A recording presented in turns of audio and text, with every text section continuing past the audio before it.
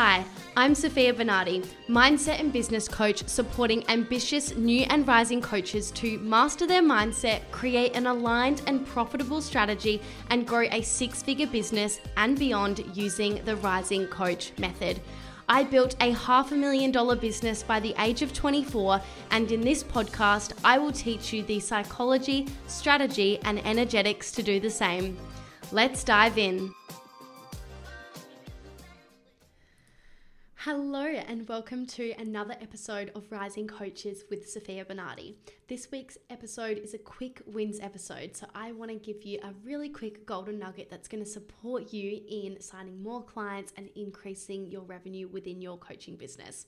Today, I'm going to share with you 3 tips to sign dream clients using direct messages.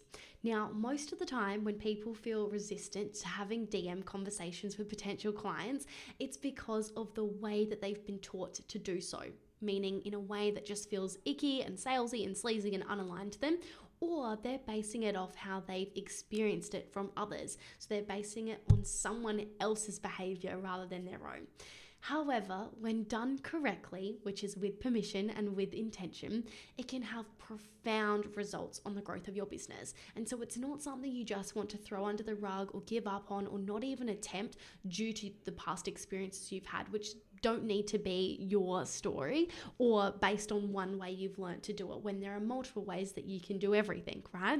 So I'm going to give you 3 quick tips that are going to really support you to make direct messaging way more enjoyable, because it's personally supported me to make really hundreds and hundreds of thousands of dollars in my business. I actually don't know where my business would be without it, if I'm being completely honest with you, because I've used it very intentionally and I've done it in a way where there's permission. You know, it's not cold DMing, which is very, very different. And yeah, it's going to make you make a lot more money faster, and it's going to make this whole sales game a lot more enjoyable too. So tip number 1 is to give more value than anyone else. Having a bank of resources to offer in conversations based on where they're at is key. When done correctly, it showcases your expertise, builds trust, and does 90% of the hard work for you. This is how I close a lot of my sales in DMs, is purely just giving free resources, giving replays to events, giving links to my podcast episodes, and then they can go and consume that value and be warmed up on their own. And then if they really are warm enough and they know and they trust me as a result of that free value, they're going to come back, or I can check in and I can follow up, and that's okay too. But for the most part, if you do a really good job at this, they're going to be coming back to you wanting more. So make sure you have a whole bank of resources that you can direct people with, and get really creative on this. And sometimes that bank of resources is even a quick chat with you, a valuable call.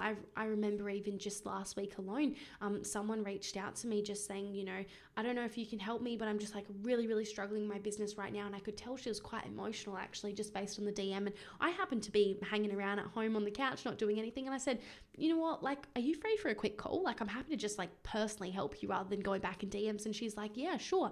Turns out she was crying. She started crying on the phone because she was, so sad and stressed and, just been really struggling with growing her business. And she wants this so badly. And there were other things going on in her life as well. And I just poured love onto her, and I just helped her, and I supported her, and I held her in this moment, and I showed her that I could help her. And because she appreciated that and saw that I could help her and I had her back, and I presented her with an offer that would support her with the next steps, she signed up straight away and is now in my program. And I couldn't be more happy for her and how grateful I am for that as well, all because I was willing to just give her the time of day and give her value. So, capitalize it in creative ways when you can as well. There was no sales call link needed. There was no Zoom link needed. I just called her on Facebook Messenger. It was super easy. I was sitting on the couch, and she was at home and free, and it all just worked out. That's just a quick example. Tip number 2 is to follow up and check in. So when done correctly, it holds the potential client to their highest and showcases that you care really deeply. Use personalization like voice messages. This always does so well for me. Use their name so it's not robotic. Really listening to what they are saying, like actually listen to them, guys. Ask for permission before offering coaching, and just be yourself. This will make you stand out from all of the appointment setters out there that are using these stupid copy and paste scripts that it's so obvious. Sometimes they leave the quotation marks in there. That's my personal favorite. Or the insert name in brackets. Like, it's so robotic. You can tell it's not from the coach itself, and, no judgment there. Like, I'm sure we've all been there in those situations where we've sent a DM that, we hadn't quite finished typing yet or something like that. It all happens. But we want to avoid that, right? And using personalization and check-ins and follow-ups in really intentional ways can make a really big difference. And it's just going to make you stand out from appointment setters and chatbots and automation, which is, really taking over right now. And it's removing that, real piece of contact there, which I know people really appreciate. And then number 3 is to be detached to the outcome. So just give. When done correctly, it shows authority and builds trust and safety. No one wants to work with a coach who needs the client more than the client needs the coach. So do what you need to do to not need the sale desperately. Do you need to have a side income or stay in your job a little bit longer so you've got income coming in and you're not so reliant on your business alone? Do you need to save more, or do you need to do some more inner work and mindset work to not be so attached or make quote unquote rejection, meaning people saying no to you on sales calls or in conversations, means something about you? Like, only you will know what it is you need to do, but do that, because desperation and attachment does not feel good or work very well in sales, trust me. So in summary, if you want to sign more dream clients using DMs, tip number 1 is to give more value than anyone else. Tip number 2 is to follow up and lovingly check in. And sometimes you have to do that a few times, and that's completely fine as long as you read the room. And number 3 is to be detached to the outcome. I hope that you've enjoyed these 3 tips, and go straight on in and implement them into your business. Let me know how you go, and I can't wait to hear the results. Have a nice week.